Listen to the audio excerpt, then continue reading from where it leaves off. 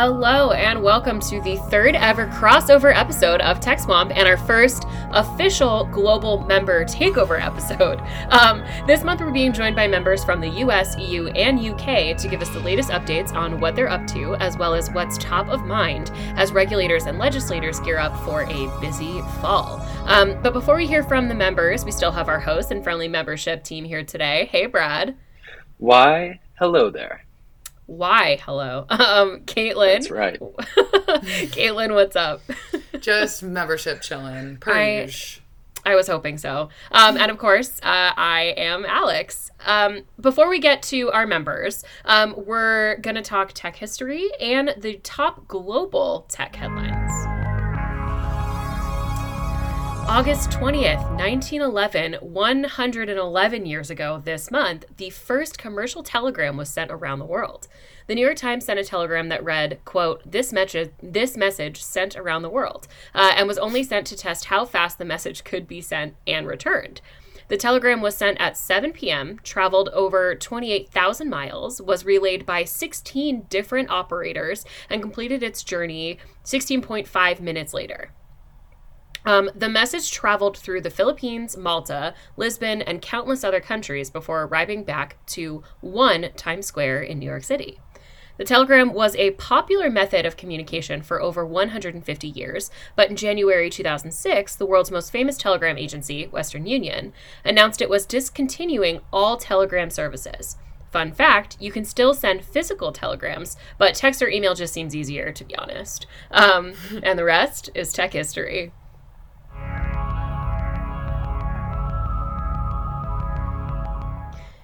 And now, on to Bites and Brews. Caitlin and Brad, we know things slowed down significantly in August here in the US, but also in the EU and the UK.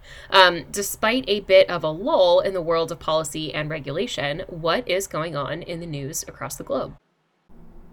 So the European Commission is preparing a draft implementing regulation that lays down further procedural aspects concerning certain practical arrangements under Article 46 of the Digital Markets Act, otherwise known as the DMA. Practical arrangements here mean measures that define the concrete application of the DMA's rules. We expect the Commission to launch a public consultation on this draft before the end of the year once the DMA has officially entered into force, which is likely going to be in late October or early November. The Commission then plans to adopt the implementing regulation in the first quarter of 2023. Measures that are likely to be covered in this draft implementing regulation include practical arrangements for market investigations, exercising rights to be heard, the terms of disclosure, cooperation and coordination between the Commission and national authorities, and the calculation and extension of deadlines. Other implementing acts concerning the DMA are expected to be prepared by the European Commission throughout 2023. In an effort to crack down on harmful commercial surveillance and lax data security, the U.S. Federal Trade Commission is stepping into data privacy with a new effort to review and update data privacy rules. The Commission voted 3-2 to begin the process, which kicks off with a request for comment from the public. This comes as U.S. Congress is considering privacy legislation before the end of the 117th Congress. But with a heavy to-do list between now and the end of the year, it's unclear if any legislation dealing with data privacy will be passed. Head to the show notes for more info on the FTC's movement around privacy. Microsoft is facing more trouble in the EU, but this time in Germany. The German Cartel Office is preparing a draft decision related to the German Competition Act to determine whether Microsoft should be designated as having paramount significance for competition across markets. The decision will likely be published in September, and if it's designated under the scope of the rules, Germany's competition regulator will be able to intervene to ban anti-competitive behavior like self-preferencing. We'll be sure to keep you posted on this in future episodes of Tech Swamp. While members of Congress are back in their respective states and districts campaigning in the midterm elections, TikTok released a plan to tackle misinformation and paid political ads on their platform. The social media platform will begin to table content related to elections and label all content from accounts belonging to governments, politicians, and political parties in the US. TikTok already bans political advertising, but said paid influencer content, also known as SponCon, can be harder to detect than a traditional advertisement. For more information on TikTok's election center and the midterms generally, head to the show notes. And that's all for What's Brewing.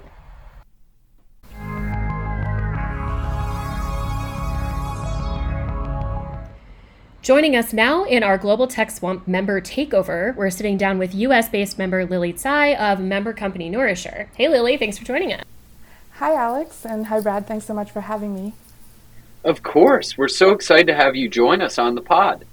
I'm hoping you can kick us off and give our listeners a little background on who you are and what you at Nourisher do, kind of fill us in and let our listeners know what Nourisher is all about. Yeah, sure. I would love to. So I'm Lily Tsai, and I'm the founder and CEO of Nourisher. And essentially at Nourisher, we recommend foods to optimize your nutrition based on what you already eat and what you like to eat. So our core product is a 1-week snapshot program where you track what you eat for a week, and we deliver a nutritional profile and make recommendations to optimize your nutrition. The nutritional profile will include macros like calories, fat, carbs, cholesterol, and micronutrients, including minerals like calcium, iron, magnesium, and vitamins A, B, C, D, and onwards. So the recommendations component of our product is what's novel and different from other nutrition trackers. Our recommendation algorithm is AI-based and patent pending. And basically, it searches through all the possible foods that you might like. So if you're vegan, it would only search vegan items. And it finds foods that will optimize your nutrition based on the profile of what the foods that you already eat. So for example, if you're high in sugar and fat, but low in vitamin B6, then it will find items that are low in sugar and fat and high in B6. And the cool thing is that we can use math to simultaneously optimize for all your nutrients, personalized to your needs. And that's something that a nutritionist and dietitian wouldn't be able to do outside from giving general guidelines. So ultimately, food is so personal to us. It's our identity and our culture. And what we eat is constrained by our budget, our time, how we feel in the moment, and the grocery stores or restaurants near us. At the same time, food is also medicine. It keeps us healthy and alive. So today, what really inspired me is that there is a big gap in our nutrition education. Growing up, I really did not know much about nutrition. I just knew that vegetables are good for you.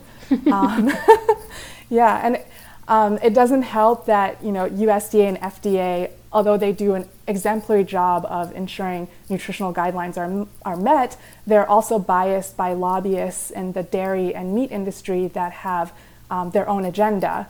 So it's awesome that your organization is here to lobby for apps and for the people and basically to speak for the people. The other aspect is that we also get pressure from social media to be a certain body type, to do a certain thing, a certain type of fitness. So our concept of what's healthy is really influenced by all these social pressures as well as just general lack of nutrition education and exposure to the different fads that we hear on social media. So how do we connect food as our identity and culture and food as medicine? And at Nourisher, our mission is to make nutrition knowledge easy and joyful and to make that a part of your daily life that's just something fun that you want to take a part of. In the future, our plan is to integrate our recommendation algorithm into groceries. So essentially, anytime you buy groceries at the store, it would track the nutrients of your groceries and recommend foods and recipes that would optimize your nutrition. And ideally, it could then track your nutrient from your groceries for months, years, even decades at no effort to you because you're buying the groceries anyways. And it can conceivably prevent disease and say, hey, we notice you tend to be low on this in the last decade, so maybe this is associated with this disease and it can prevent these diseases from happening in the future. That's so fascinating.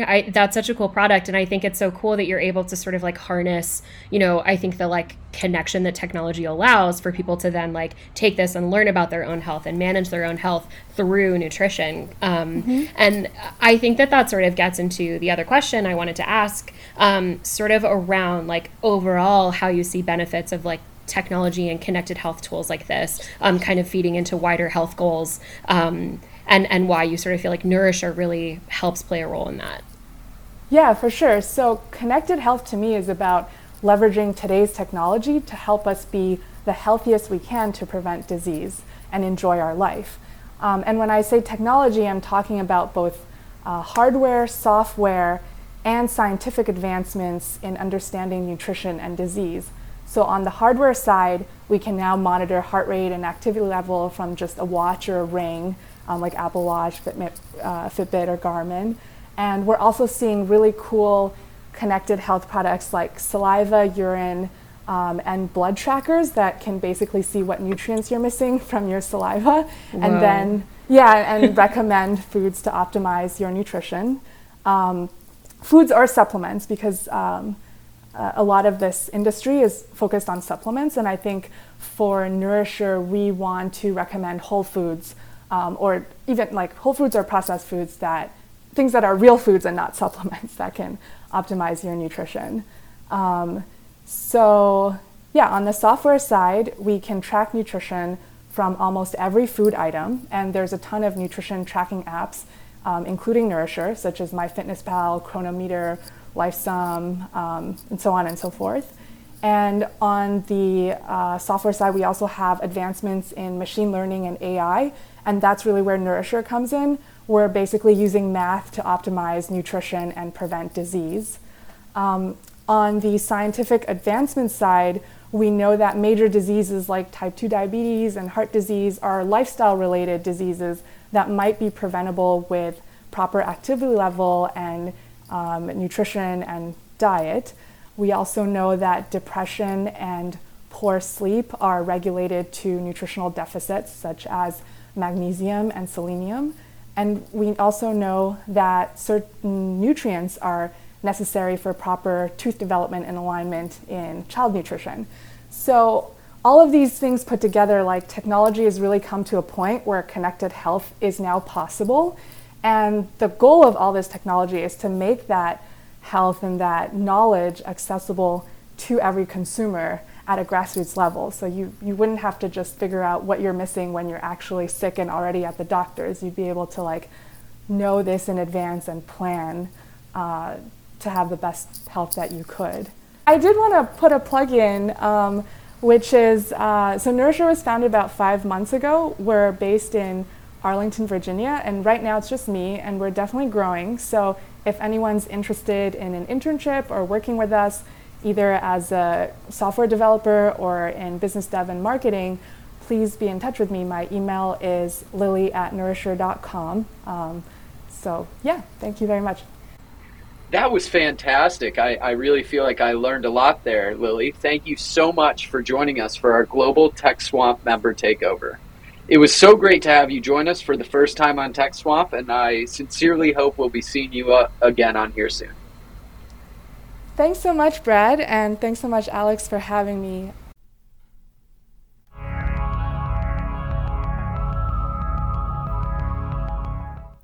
So as we mentioned earlier, we're sitting down with member companies across the globe for a Global Tech Swamp member takeover. I'm extremely excited to welcome William Fish, founder and managing director at UK-based member company Manulitica. Hey, William, thanks so much for joining us on the podcast. Hi, thanks for having me. Of course, we're thrilled to have you. And since this is your first time joining us on Global Tech Swamp, can you give our listeners a little background on who you are and what you and the team at Manulitica do? Basically, just let our listeners know what Manulitica is all about. Well, thanks. Manulitica, as you mentioned, is a UK-based company. We're based in the north of England, as it's the traditional industrial heartland of manufacturing within the UK, and that's what our focus is. So Manulytica, we're focused on trying to change the way that industry captures, contextualizes, and uses data for condition monitoring and predictive maintenance and all those other interesting pieces that come from Smart Factory and Industry 4. But one of those things with working in that area, we do use a lot of interesting technologies. And about a month ago, we put in our first patent application for what is our core device, which is a universal industrial I/O device, which can read and control sensors and actuators, the most common that are found in industry and manufacturing.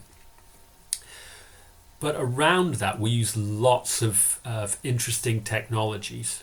But one of the core aspects of Manulytica, when was first set out, is it will be based on as many standardized, international accepted standards as possible. That's partly so it's less effort to maintain and it's easier to push out around the globe. But additionally, I don't want to end up with being a point of I'm wholly reliant on proprietary technology that I developed myself, because it's very difficult to get adoption of that. So one of the big areas of technology that we rely on is radio technology, because that's one of the key areas of industrial internets of things, is how do I manage the data and get it to somewhere else. So we use radio technologies around the 2.4 gigahertz range, and that then fits into the Bluetooth model and the Zigbee model and the others. And so there's all sorts of interesting proprietary and patenting within those areas, as well as 2G, 3G, 4G and 5G areas. And in fact, just this week I've been speaking with one of the partner companies I work with, Nordic Semi, and they're working on a side part of 5G, which is called New Radio Plus, which again is not available in the market yet. It's very leading edge. So you can see we use lots of interesting technology and technologies that are just coming out now, but we are wholly reliant on the other people within that to allow us to use those and try to keep those technologies open for us to be able to build on. Absolutely. Well, it sounds like you really know how to stay busy. The team at Manulytica, as you said, uses IoT tech, to kind of change the way that enterprises capture, analyze, and drive data. So can you talk to our listeners about the direction of the IoT market and how Manulytica uses standards to kind of create these successful products? So one of the things about industry specifically is a lot of the times they have very old equipment that you'll find that lots of factories are run with equipment that's 15, 20 plus years old, and they will have been built on proprietary technologies, which means it's very difficult for them to interact with each other or for you to gather information from. So one of the key things that's come out of information technology is people like to have standards so they can use the data all across many sort of different platforms. But that's then driven back into the hardware side. So you may not notice it so much nowadays, but you all have Wi-Fi devices, and those are built on a standard which is now globally accepted. And the same sort of thing is coming into manufacturing and industry, so that we're trying to create devices which already conform to an accepted standard. And that way, when we look at the industrial IoT market, that Fortune Business Insights did a report, and they said in 2021 it was worth about $116 billion, the sort of industry for, and that's a compound annual growth rate of about 16%. So there's lots of money being spent.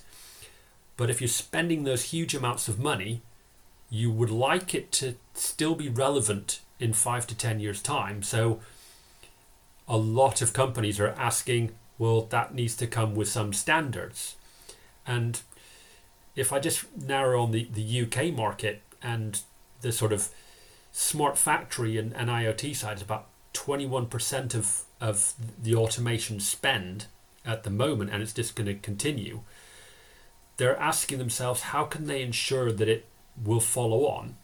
And if my product that I'm selling to them, I say, don't worry, I'm using internationally recognized standards, so I'm using 5G, and that will work all across Europe, will work all across the US, it'll work around Australasia, they feel much more comfortable. Now, the oddity of it is, it makes me feel less comfortable when I sort of talk to people about using Wi-Fi, and I then think about all the other pieces within that could catch me out because of all the patents and other pieces around it that I might not know about. So the use of standardized technology buys you credibility, and it buys you longevity, and it buys you interoperability, so that if there are other people in the market that are doing something similar, for us to be able to work together, it's far easier. So those are some of the reasons why I sort of have looked definitely at using standards. But you can see that industry and manufacturing themselves are very cognitive of standards, and that is also holding them back. So just looking at other numbers, just thinking about it, is 70% of people when surveyed in manufacturing industry said they have at least a pilot running looking at industrial IoT. But less than 30% of companies that have been surveyed globally, and there's been surveys done in Europe and Sweden and other areas, and less than 30% of them said they've actually derived any value. So there's lots and lots of pieces where people are interested, but they're all very reticent to accept it. So there's lots of advantages to using a standard. Okay, yeah, and we have a wide range of members whose inventions integrate and build on standardized technologies like radio frequency identification. So Manulytica and other SMEs rely on standards for interoperability, and that means we need to ensure that there is fair, reasonable, and non-discriminatory licensing, also known as FRAND, which we've talked about on this podcast plenty of times. And so as SMEs build new complex products, they'll need to count on being able to license standard essential patents on FRAND terms, right? And so there's a lot going on in the legislative space that concerns standard essential patents. And for the first time in a while, we've had some relatively good news.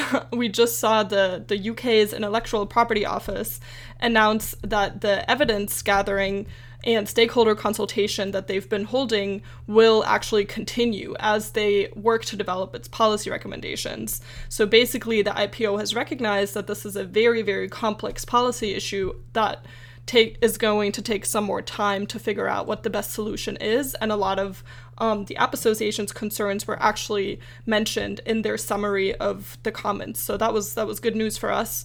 And I don't know if you're plugged into this debate, William, but what would you like to see in terms of protecting standards, especially for SMEs like Manulytica? What do you think regulators can do here? Oh, there is so much, but I try to keep optimistic a lot of the times, but it's knowing how slow and cumbersome politics and bureaucracy can be when you're dealing with something about this size. I'm glad that they're still talking about it. I was involved with ACT and the first consultation, so I was really pleased that they've listened and they're going to push ahead with it. As being a startup and working through this, that especially as a hardware developer, you kind of know that you have very little protection against predatory use of patents, whereas the SEPs, the standards that they're putting through, those do offer me some good protection, but the way that they're being implemented, I'm not sure if they're there yet. Two examples of again, the idea with a radio provider, and they have already signed into two agreements.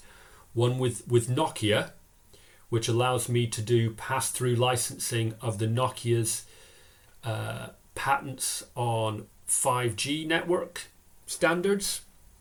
But I don't know if they've quite implemented it the same way as they have done with their latest agreement that they have with Huawei.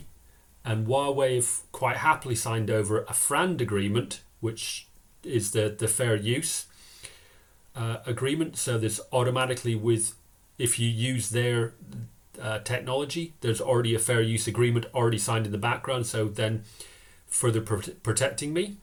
So I like the world is looking at SEPs and FRAND. And I think it's gathering momentum and gathering pace. So I'm really pleased with the work that's already happened so far, but I know there's a long way to go. It is one of those things that there's always going to be a level of predatory use of patents to protect their space, and that's always going to exist. But I'd like to see the sort of legislative power of governments, looking at the US and looking at the EU and other governments to say, well, these are the boundaries, so we're going to use them to protect organizations rather than waiting for someone to have an innovation and become successful and then that innovation to be stymied by somebody using their historical patents to keep them under control. Absolutely. And, we certainly hope to see the US, the EU, and the UK's IPO continue to work to reduce risk for all of our member companies. And, the kind of risks that they're facing when they're innovating the next generation of technology, really hoping to alleviate that. So, William, thank you so much for joining us on our Global Tech Swamp member takeover. It was so great to sit down and really understand the work that Manulytica does and how you're driving innovative solutions. So thanks so much for joining us. Well, thanks for having me, and I look forward to joining you again in the future.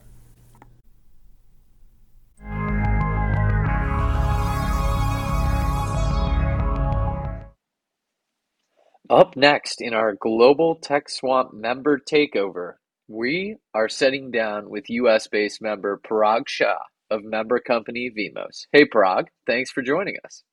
What's up, Brad? Appreciate you having me. Of course. We're super thrilled to have you back on the pod. And, it's been a minute since you joined us. So I want you to kind of give our listeners a little bit of background on who you are and what you and the team at Vimos is doing. Kind of fill us in and let our listeners know what Vimos is all about. Yeah, absolutely, Caitlin. And thanks again for inviting me back on this podcast. So really excited to be here.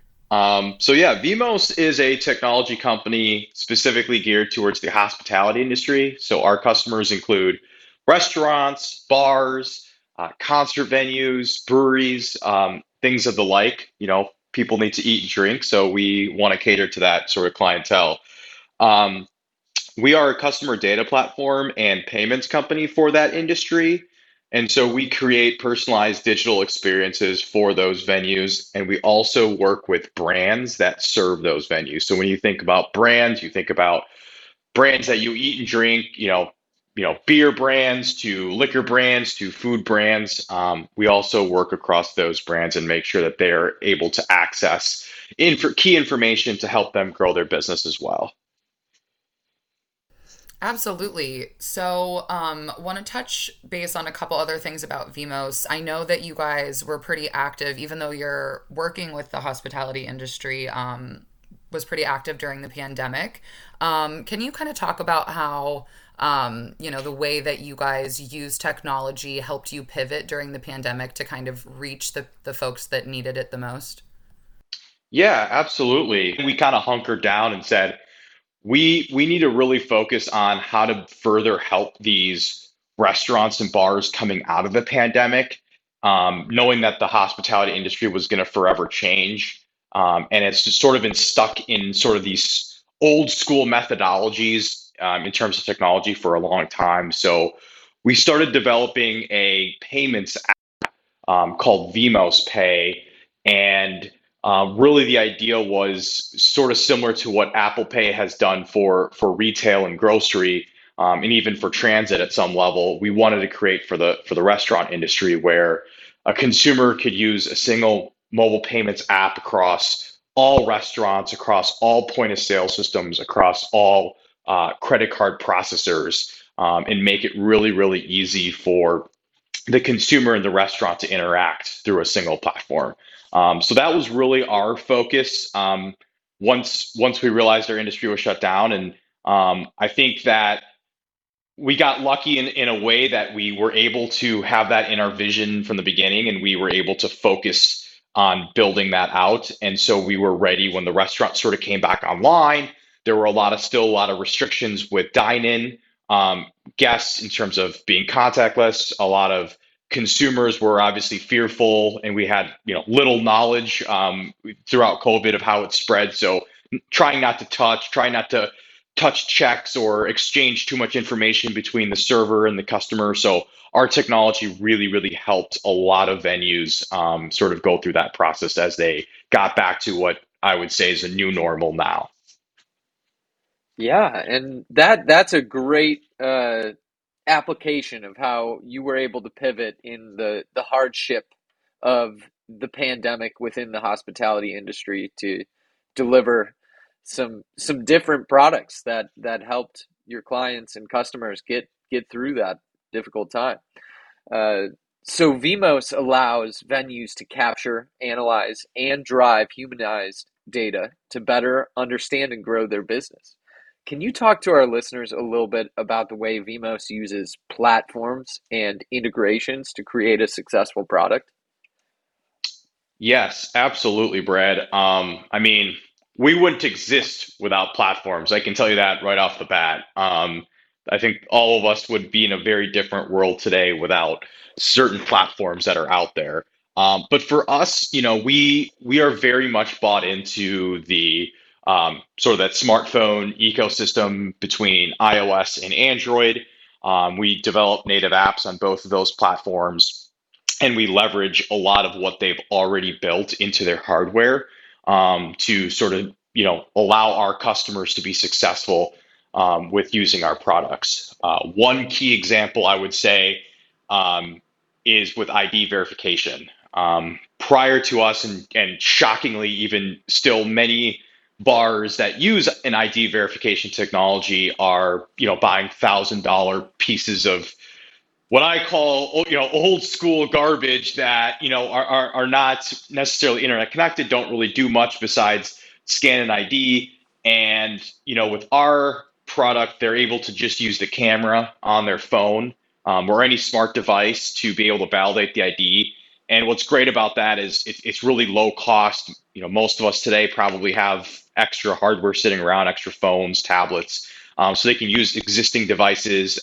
Many of our customers even have their servers or security guards use their own devices, but they're able to use something that they already have and use an existing piece of hardware. And the fact that we're able to leverage the camera to do something cool like validating a government issued ID is incredible in my opinion, versus the alternative, which is them spending $1,200 on a device. So that's like one of many ways that we're leveraging these platforms to scale and build our products out. Another way that we're doing this is through the payment side. So back in the day, so to speak, it was very, very difficult to take a mobile payment because a lot of the payment processors weren't sort of integrated fully into these platforms. But since the launch of Apple Pay and Google Pay, it's been really seamless for that to work across all devices. It's also been really great for the consumer because of security. Many of the fraud that happens online because you are putting in your entire credit card number somewhere, which is very scary. But because of the trust and the security measures that have taken place in the credit card industry, specifically on mobile devices, that has really increased consumer adoption because they feel safer doing those types of transactions. Absolutely. So it's like, the platforms you're using are giving you tools to create a product, but also giving consumers, a lot of security, with the way that they're operating, which obviously is great for a small business when you're trying to get customers and people to use your product. But want to kind of flip a switch here and talk about what brought you to us as a member. We're a policy-based trade group, which means we care about policy and the way that our members are impacted by legislation and regulations at the state and federal level. Parag, you know that we work on a whole slew of issue areas, whether that's broadband, diversity, equity, and inclusion, all the way to privacy, security, and competition, and obviously a bunch of stuff in between. So there's a lot of room for a lot of different interests and passions when it comes to the work that we do and what our members engage in. So, what's something that you and the folks at VMOS are thinking about when it comes to legislation or regulation that could help or hurt what you're set out to do? So for us, I think top of mind is always privacy. Privacy really can have a huge impact on startups. And that's not to say that, myself or the way we at VMOS think about privacy is not, hey, we don't want privacy. We absolutely believe in customer privacy and customer understanding of the data that's being collected. But the scary part right now for us, and I think many other startups, is a state-to-state privacy bill where we would have to figure out, based on where our customer is, or where a transaction has taken place, how to handle privacy. So I think that's a really big concern. Anytime you have a lot of potentially conflicting privacy bills across the country, it only increases the amount of work that a startup has to do. It increases the risk of being litigated against, which is very scary for a lot of startups who don't probably have the capital to fight a lot of that. So I think having a national privacy bill would go a long way into helping startups. And if you're helping startups at the end of the day, you're helping innovation, right? And that's the key to everything. Is I don't think most of the good entrepreneurs and good companies are, hey, let's steal everyone's data and let's not worry about privacy. We want great privacy, but we want to do it in a way that still allows innovation to happen, and it doesn't help sort of the big guys, because the big players in this industry can afford to sort of have a team that's focused on all these privacy bills, where startups generally can't afford to do that. So I would say that's a huge piece for us, is making sure that there is eventually a national privacy bill. Absolutely. That makes a lot of sense. And thank you for sharing your perspective, Parag. We really appreciate you joining us for our Global Tech Swamp member takeover. It was so great to have you come on the pod once more. Like I said, we really appreciated having you. Yeah, it's always a great time, and hopefully I did enough to get invited one more time in the future. For sure.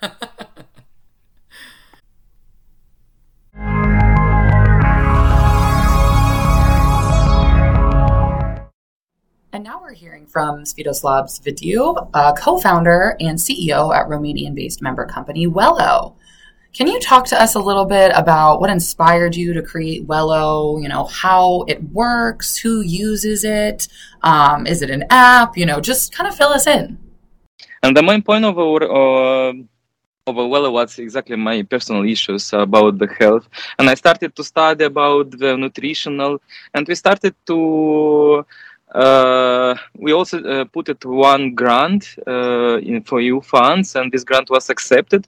And from that point, we started to debate and create the Wello. It's a family that helps with overweight and obese kids.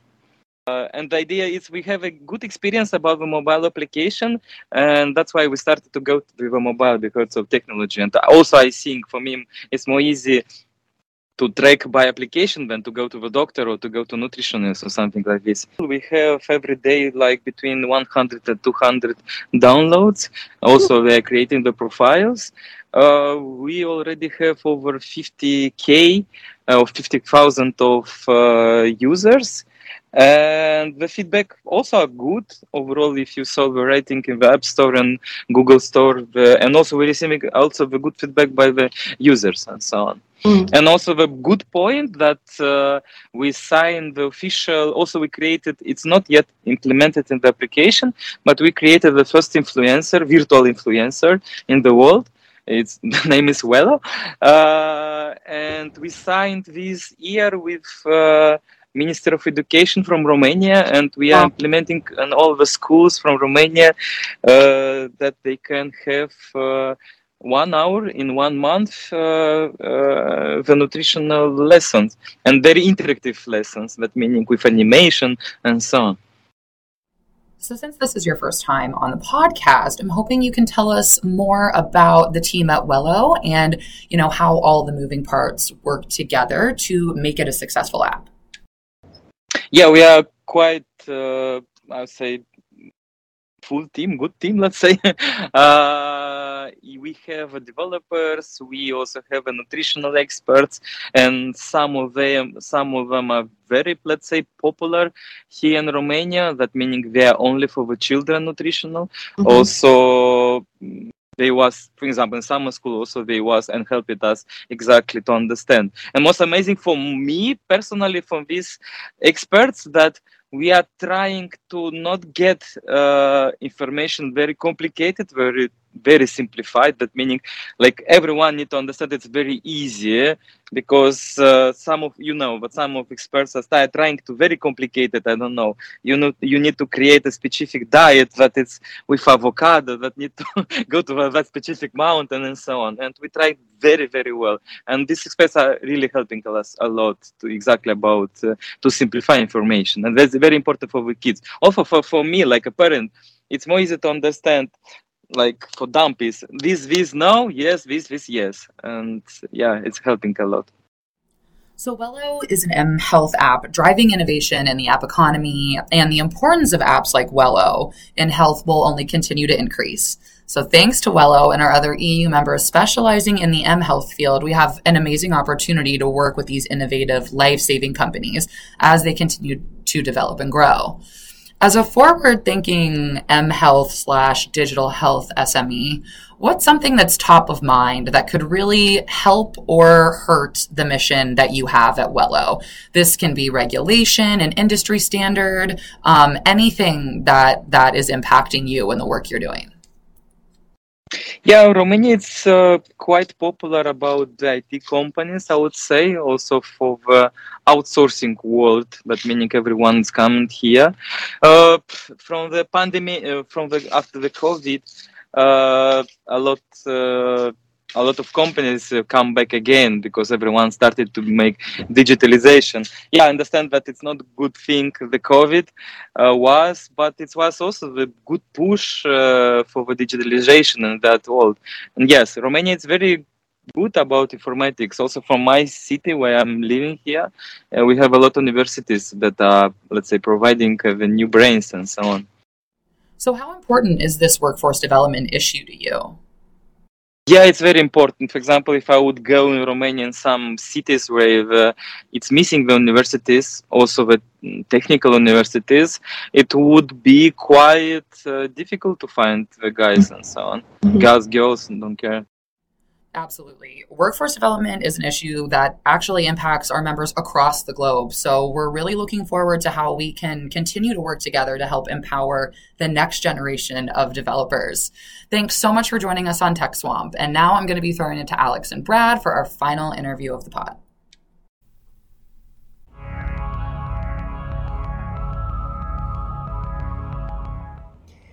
And rounding out our Global TechSwamp member takeover, we're being joined by Betsy Furler of US-based member company For All Abilities. Hi, Betsy. It's so nice to have you join us on the pod. Hi. Thank you for allowing me to join you.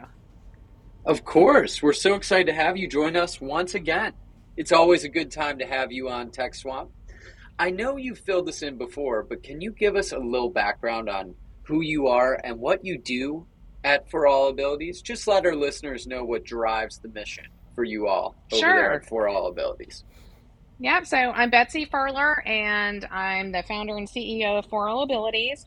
We are a company that helps other companies get the best out of all of their employees, and by amplifying their strengths and decreasing their weaknesses. And we do that through an assessment tool that allows employees to self-assess and provides them with supports or ADA accommodations if they happen to have a disability. But it actually provides supports for everyone, regardless of a diagnosis of a disability, or if they have a diagnosis of a disability but they don't want to disclose that. Our assessment and report helps with that. It's a software that the employees, hopefully it's going to be an app soon. It's a software that the employee uses. So they, it's a very easy, simple tool that only takes about 10 to 15 minutes for them to complete this self-assessment. And when they go through it, they get a report sent to their email immediately after, and that report only goes to them. So we're very serious about our privacy and security, and especially privacy of the data of the employees from their employers, because we don't want someone to accidentally get disclosed as having a disability when they didn't want to disclose that. So the employee has control of all of it. They can choose to give that information to their employer if they'd like. It's an AI tool, and I was actually inspired to start For All Abilities at one of the AppCons a few years ago in 2018. I started talking about some consulting that I was doing, helping employers with disability-related issues. And I started talking to some of the other members and about this problem, and we were talking about AI at the time, and I was like, hey, I wonder if this would be an application for machine learning or AI, and everybody jumped on it and was like, yes, Betsy, you got to do it. You got to do it. So it started out of my consulting business, and then trying to turn the consulting that I was doing into a tool that used machine learning. And we do use a rules engine currently, and we're hoping to get more sophisticated AI as we gather the data that we need to do that. We unfortunately can't buy any data that helps us build the platform, because it's all very unique data that hasn't been collected before. That's so cool. I knew that you had talked to other ACT members about it, but I didn't realize that the idea came from an AppCon. That is like the most exciting thing I think I've heard all day. So thank you for that. Okay, so For All Abilities, you're harnessing the power of technology to help employers meet the needs of their employees, both as it relates to ADA and disability workforce training and sort of beyond that. And you travel all over the country, and correct me if I'm wrong, but the world as well, consulting companies of all sizes, helping them understand and empower their employees. And so when it comes to accessibility tech and the work that you're doing, what's something that you're thinking about that could really help or hurt, your overall mission at For All Abilities? Well, broadband is always, as y'all know, it is one of my favorite topics. Broadband is very important to me, and the access to broadband is so important for everyone, for education and for the workforce. And, with our tools specifically, if an employee, can't access the tool, obviously they can't benefit from it. But also, one of the best accommodations is sometimes someone being able to work remotely or work from home. And obviously they'd have to have good broadband to be able to do that. I'm also a big proponent of people being able to live and work in the place they want to live and work in. Mm-hmm. And there have been places that I've considered moving in the past that had to be taken off the table because there was not access to good broadband. Got it. So that's important. Yeah. Yeah. The other, privacy obviously is crucial to our product, and having varying laws in all the different states is very confusing to us, and we already have I think we have 4 attorneys that we consult with on a regular basis on different issues around our product. And as you know, as we're worrying about privacy laws, we're having to worry about, okay, what are the laws in California and what are the laws in all the different states, that makes it very difficult to conduct business. And our customers do have employees all over the country, and one of our customers is about to acquire a couple of other companies that are international. So if we can at least get the U.S. privacy policies wrapped up into one thing, that would be very helpful to us. Because like I said, it's very costly to have to keep up with all of these different laws across different states. Absolutely. Yeah. Thank you for providing all of that input. We really appreciate having you join us today on this episode of Global Tech Swamp Member Takeover. It was so great to have you join us, and we hope to have you again soon. Great. Thank you for having me.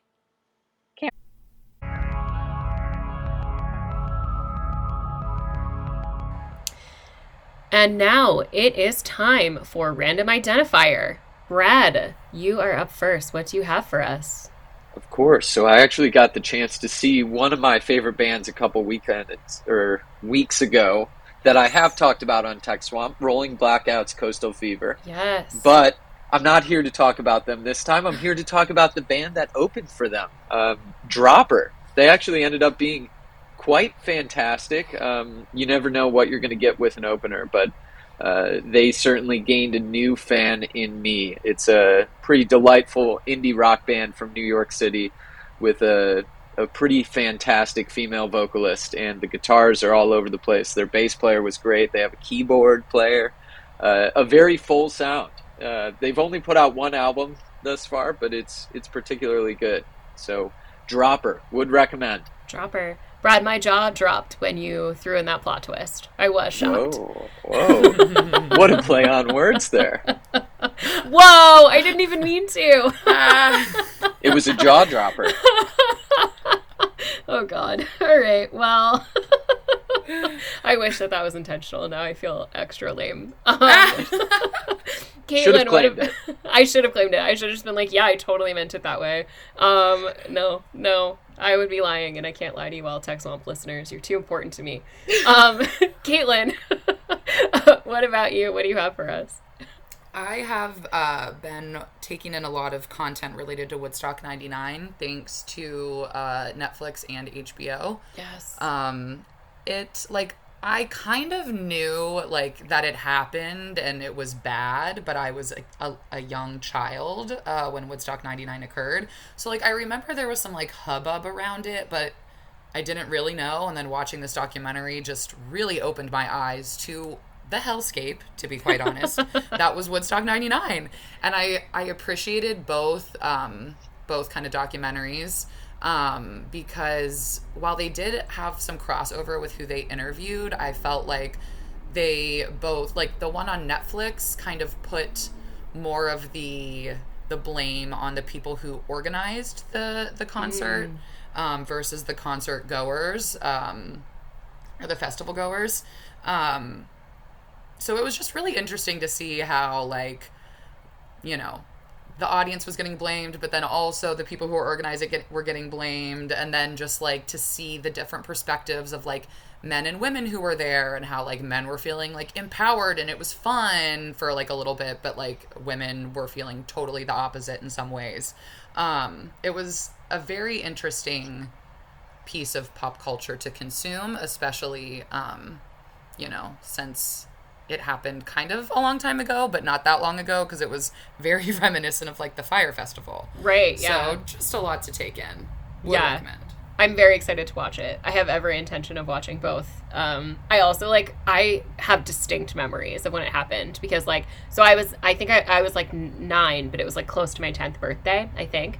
And I remember that like at that time Limp Bizkit was on every radio station, and so I would like hear them a lot, and so I was like, I considered myself a fan at that time.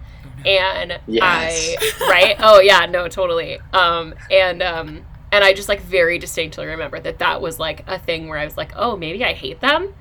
You know what I mean? Like I remember like hearing about it and being like, oh, maybe they're like the worst. Because I also like knew that I liked Sheryl Crow, and I knew that people threw stuff at Sheryl Crow during the show, and I was like, maybe I'm not okay with that. Anyway. Also, speaking of Sheryl Crow, like, I didn't realize that Jewel and Sheryl Crow had, like, a little beef, and maybe that was naive 90s kid in me not knowing that, but there was some shade thrown in the Woodstock documentary by Jewel to Sheryl Crow, and I was like, you know what? This whole festival is way too messed up for you to even be being shady about Sheryl Crow, Jewel. Like, read the room, please. Oh my gosh. I didn't know. Yeah, I didn't know about that beef either, but now I'm even more excited to read it. Yeah, it's really good. You'll love I mean, watch it, not read it. Well, my random identifier this month, given that it's a global episode, I'm going to talk about 2 movies that I watched that were both films, both based and made in the UK, but also about true stories that happened in the UK. And one is called The Duke, and it's based on a true story about this guy who basically stole a painting, and then, like, served time only for stealing the frame. And it's a beautiful... let me tell you, this story was beautiful. Like, it's a beautiful film with perfect acting, and it's, like, wonderful, and I couldn't say more good things about it. It's... Brian Scarpelli from our team would hate it. It's fully about the triumph of the human spirit, but I don't care. I recommend it to everyone. I think everyone would really love it. It was a really beautiful film. And the other one is a film called Phantom of the Open, and it's a true story about a guy who basically like conned his way into the British Open, which is a golf tournament. Brad, golf. Sure is. And but had never golfed like a game, like had never golfed. Like he just like saw a thing on TV, was like, I want to do that, and then like somehow conned his way into the British Open, and then got the worst score ever gotten at the British Open. And then it's like a beautiful story. Again, a beautiful story, perfectly acted, so wonderful, completely about the triumph of the human spirit. I don't really cry very often. Let me tell you, your girl had tears at the end of this movie. It was beautiful. My goodness. Yeah, and I was like, golf? I'm not going to cry about a stupid golf movie. And I was wrong. Stupid. Yeah. Well, that's what I thought it was going to be, like a, little light, fluffy thing. And instead it was like really funny, really wonderful. And I just think everyone would really like both of those movies. So, okay. Yeah, that's what I'm here to say. Do you know what it kind of reminds me of? There's this, like, fantasy football leagues have punishments for the last place person. And the U.S. Open has open qualifying, so anyone can sign up to try to make the U.S. Open in golf. Okay. And some leagues make it the punishment that the last place person has to go to this U.S. Open qualifying amongst a bunch of people who take it incredibly serious and are very good at golf and just absolutely hack it apart, which sounds funny and probably would not make you cry, but it would make you laugh. Yeah. Well, and so, okay, it's a true story, but I'm also not going to share a thing. But I will say that, Brad, Michigan is involved in this story in sort of its culmination in like a really beautiful way. Like that's when I cried, is like they traveled to Michigan for this thing. So all I'm going to say is it's so good and you really would love it and you should watch it. The Mitten State had you emotional. Yeah, it did. It did. And when you watch the movie, you'll see why. The only thing that this movie is really missing is like a Dave Matthews soundtrack to get Brad to watch. I know. Like Elton John with Lion King, except Dave Matthews with this. True. Unfortunately, it's heavy on the disco. There's quite a bit of disco music. That hurts. That does not help the case. But it's funny. It serves the story well. Okay. I'll give it a try. You should. Yay. Okay, folks, that is it for Tech Swamp. If you heard anything on here that piqued your interest, head over to our website and make your way to the podcast section. We'll have notes on today's episode that include links to all the good stuff. And we have transcripts available. You can find them in our show notes as well as on podscribe.com. Just search Tech Swamp. And don't forget to subscribe on Apple Podcasts, SoundCloud, Spotify, and Stitcher. And of course, we would love a rate review. 5 stars only, please. And that is all for today, folks. Thanks for listening to this global episode of Tech Swamp. Everyone, say bye. Goodbye. Goodbye.